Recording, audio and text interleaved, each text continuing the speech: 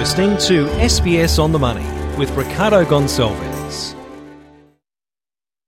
It is your daily 10-minute business and finance news wrap for this Friday, the 23rd of February 2024. On Market Day, we'll speak with Grady Wulff from Bell Direct, but we are going to start with artificial intelligence and the boom there because it sent shares on Wall Street to a record high overnight, driven by a 16% surge in Nvidia shares. They're up 231% in 12 months. It's now the world's fourth largest listed company. For more about it, its role in artificial AI and the future for AI, I spoke with Alex Pollak. He is the Chief Investment Officer at Loftus Peak. Alex, let's start with the basics. What's behind the AI hype at the moment? What can AI do? AI is a general purpose tool that you can apply to any sort of part of your, the work that you want to do. For example, a very simple application is it has the capacity for you to be speaking one language and somebody on the other side of the world to be speaking another language and for it to simultaneously translate the languages so that you're hearing the English version of what the Chinese person is saying. The Chinese person is hearing the English version. But that's just one. As many applications as there are out there right now, that's how many AI applications there are going to be. The ability to be able to, most people can't write computer code, that's fine, but the ability to say, please computer, write me some code that automatically books my next 6 hotel visits to this particular place, etc., and bring up all the prices, etc., and not have to go and kind of do that yourself. You can tell the AI, do this job for me, and it will code the necessary things to do that and present them to you. That's what AI can do right now. Isn't one of the key things that we don't necessarily know what the future capabilities are? Yes, so that's a very interesting point. When they launched 3 and 4G globally, 10, 15 years ago, Netflix was a business, so to speak, but it hadn't really occurred to Netflix necessarily that the broadband speeds that made 3G useful could also be those that carried video, Netflix programming. And those same capabilities for broadband also enabled you to be able to see your Uber driver coming, because that's a kind of video product itself. So those applications really became very important as a result of 3G. We don't necessarily know all of the different applications that will spring up outside of, as a result of this AI thing that's happening, but there will be hundreds, if not thousands, and there will be business-changing applications in the same way that Google changed advertising and search, in the same way that Netflix changed the way we consume television away from, linear to streaming, etc., etc. So you don't know when these tools are created, what they may be capable of doing, but people build whole business models on top of them and appify them, turn them into applications. We don't know how it'll roll, but we know it has the capability to do a whole lot of things that haven't been yet really, thought through.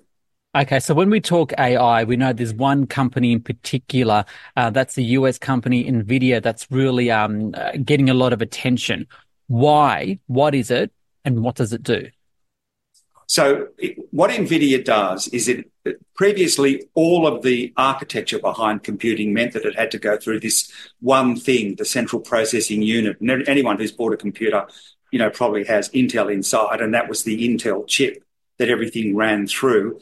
And it processed requests in a serial way, one after the other.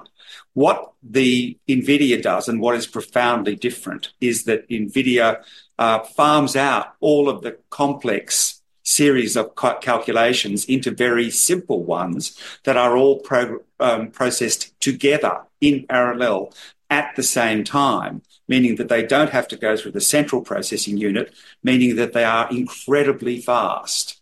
And this is a revolution in the way data centers and companies will operate, with the ability to, in real time. I mean, you can imagine, right, if every word had to go through a central processor and you were trying to translate in real time, that could be quite hard to do.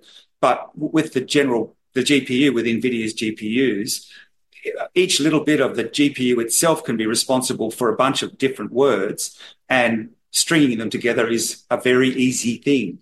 That is the revolution. And only Nvidia, really, and AMD and a couple of others have the capability to produce these GPUs at scale.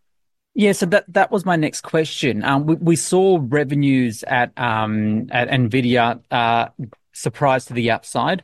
It expects sales to continue to grow. That's what it's told the US market. So are there any other companies out there that can do what Nvidia does? Not in the time frame. I mean, the Nvidia stock price has quadrupled, so to speak, in the last few months. But remember, Nvidia's sales last year were 22 billion. This year they were 60 billion. Next year they'll be 120 billion. I've never seen a company in all my 35 years of doing this, I've never seen a company from a very large base already, 22 billion, double and redouble its revenue. It does that because it is the absolute scale producer, the scale manufacturer of these GPUs. And so it's what's happening is not a froth and bubble boom, so to speak, the way that, what the tech wreck was. This is underpinned by tens and tens and tens of billions of dollars of sales that are happening right now. What are the risks, though? I think investors may look at this sector and see that it's quite hot, see Nvidia as an example, to see its share price go through the roof. We're seeing tech stocks today doing quite well as a result. How do you balance the risk versus reward? What do investors need to know?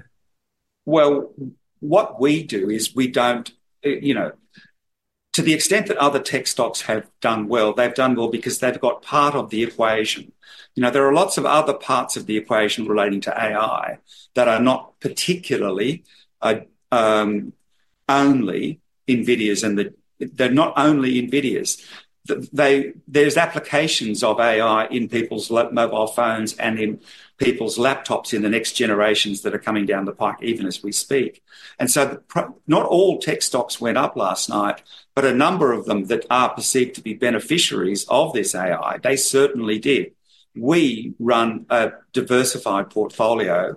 We don't bet the whole farm on one particular company, because companies, come and go, and they can do well one week and badly the next.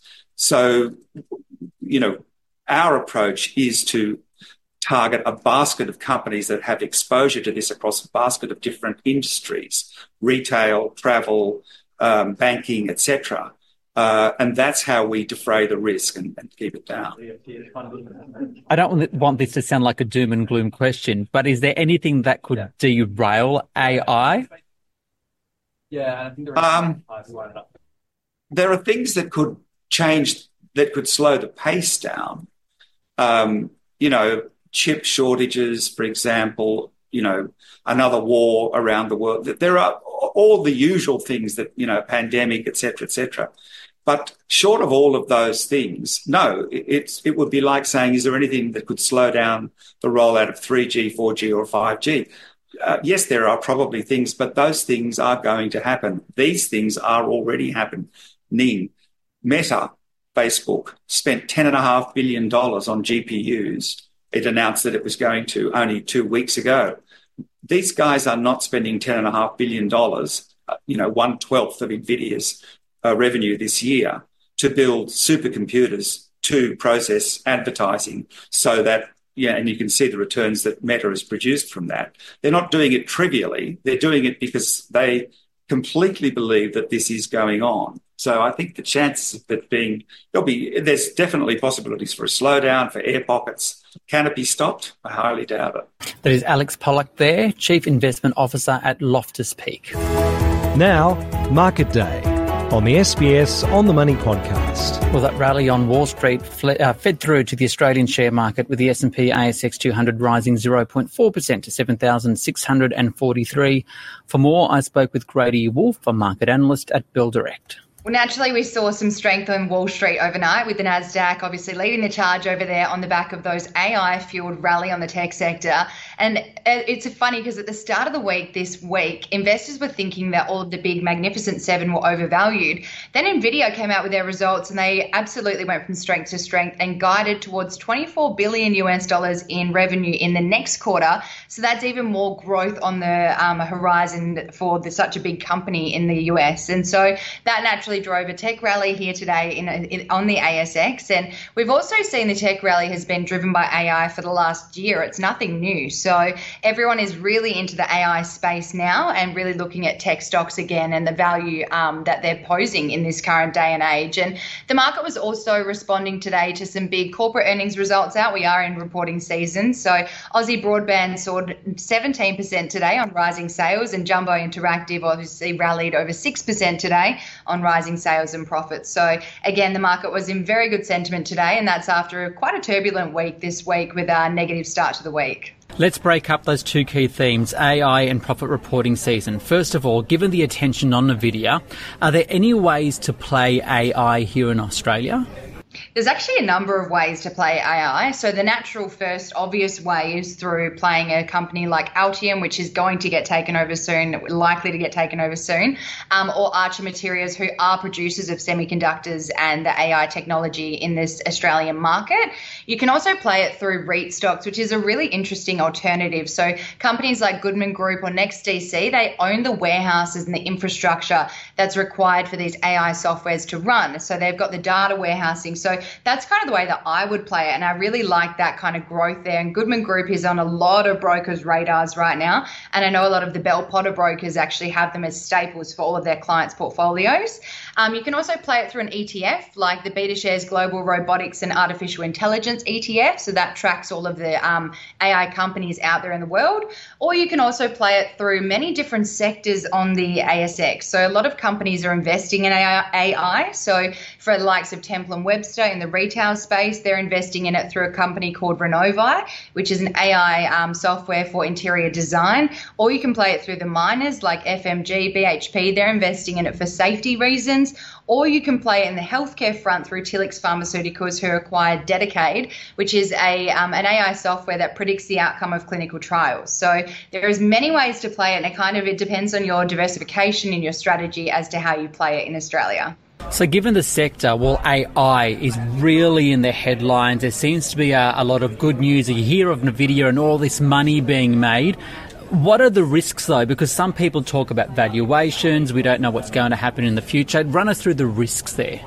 There's a few risks both for consumers and for companies in the AI space. So it's a technology. So you're always at risk of any cyber attacks, any security breaches, privacy breaches, because it actually requires a lot of data for AI to be running and for the algorithms to build and machine learning to operate. So the privacy breaches are definitely a key risk. You've obviously got the bias in the technology, because this technology is being built by people and by different software. So the natural societal biases are able to play into this and moving forward through the algorithms that are trained to obviously predict different outcomes.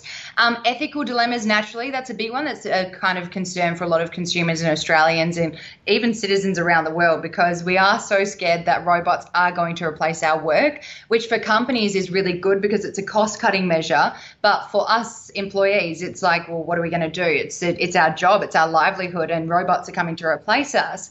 And then obviously over-reliance on AI as well, because a lot of skills are required in the workplace. And if AI is coming in to replace that, it says we might get a little bit too reliant and obviously lose our skills, and that will pass on to generations to come.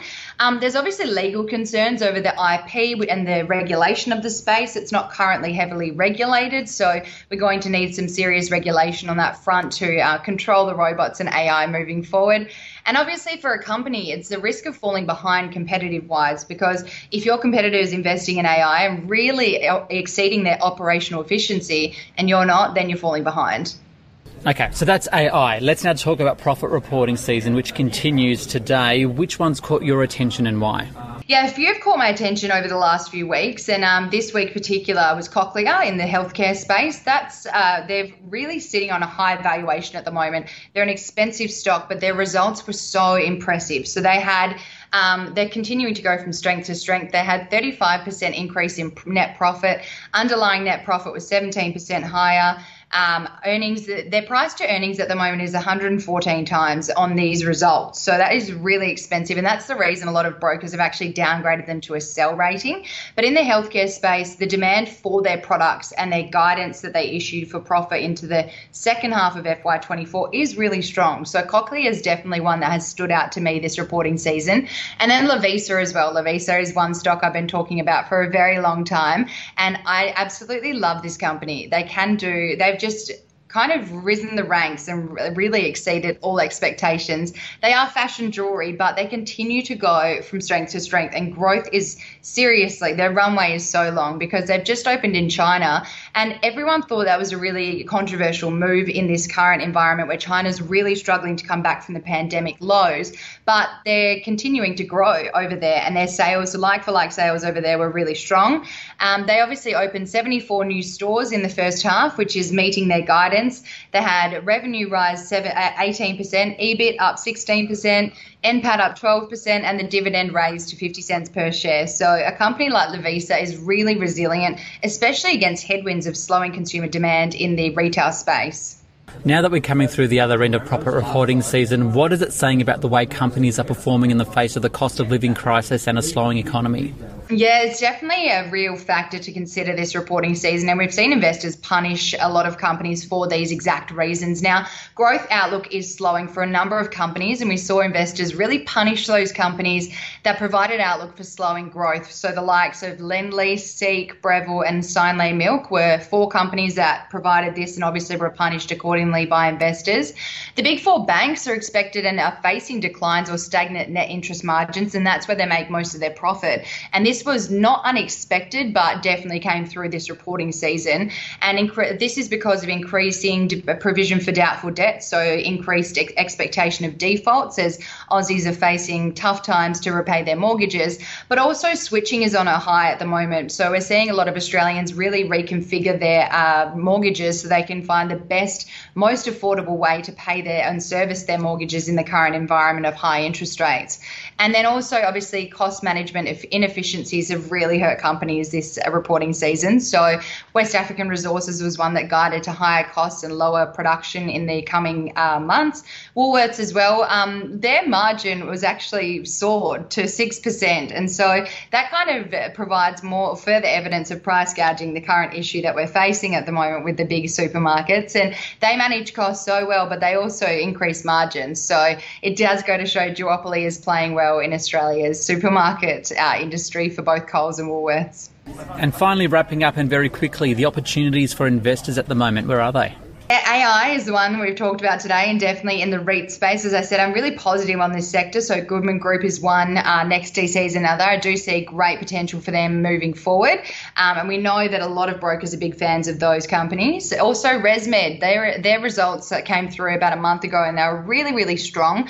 The company their share price is down about 7% over the last year. So it just goes to show there is opportunity and growth.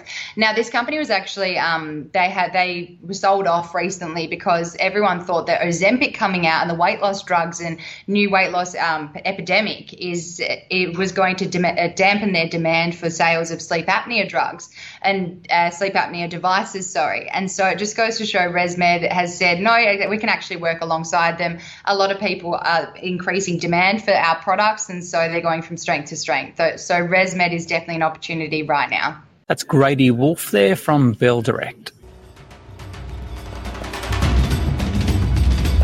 This SBS On the Money podcast is provided for informational purposes only. The content on this podcast should not be understood as constituting advice or a recommendation.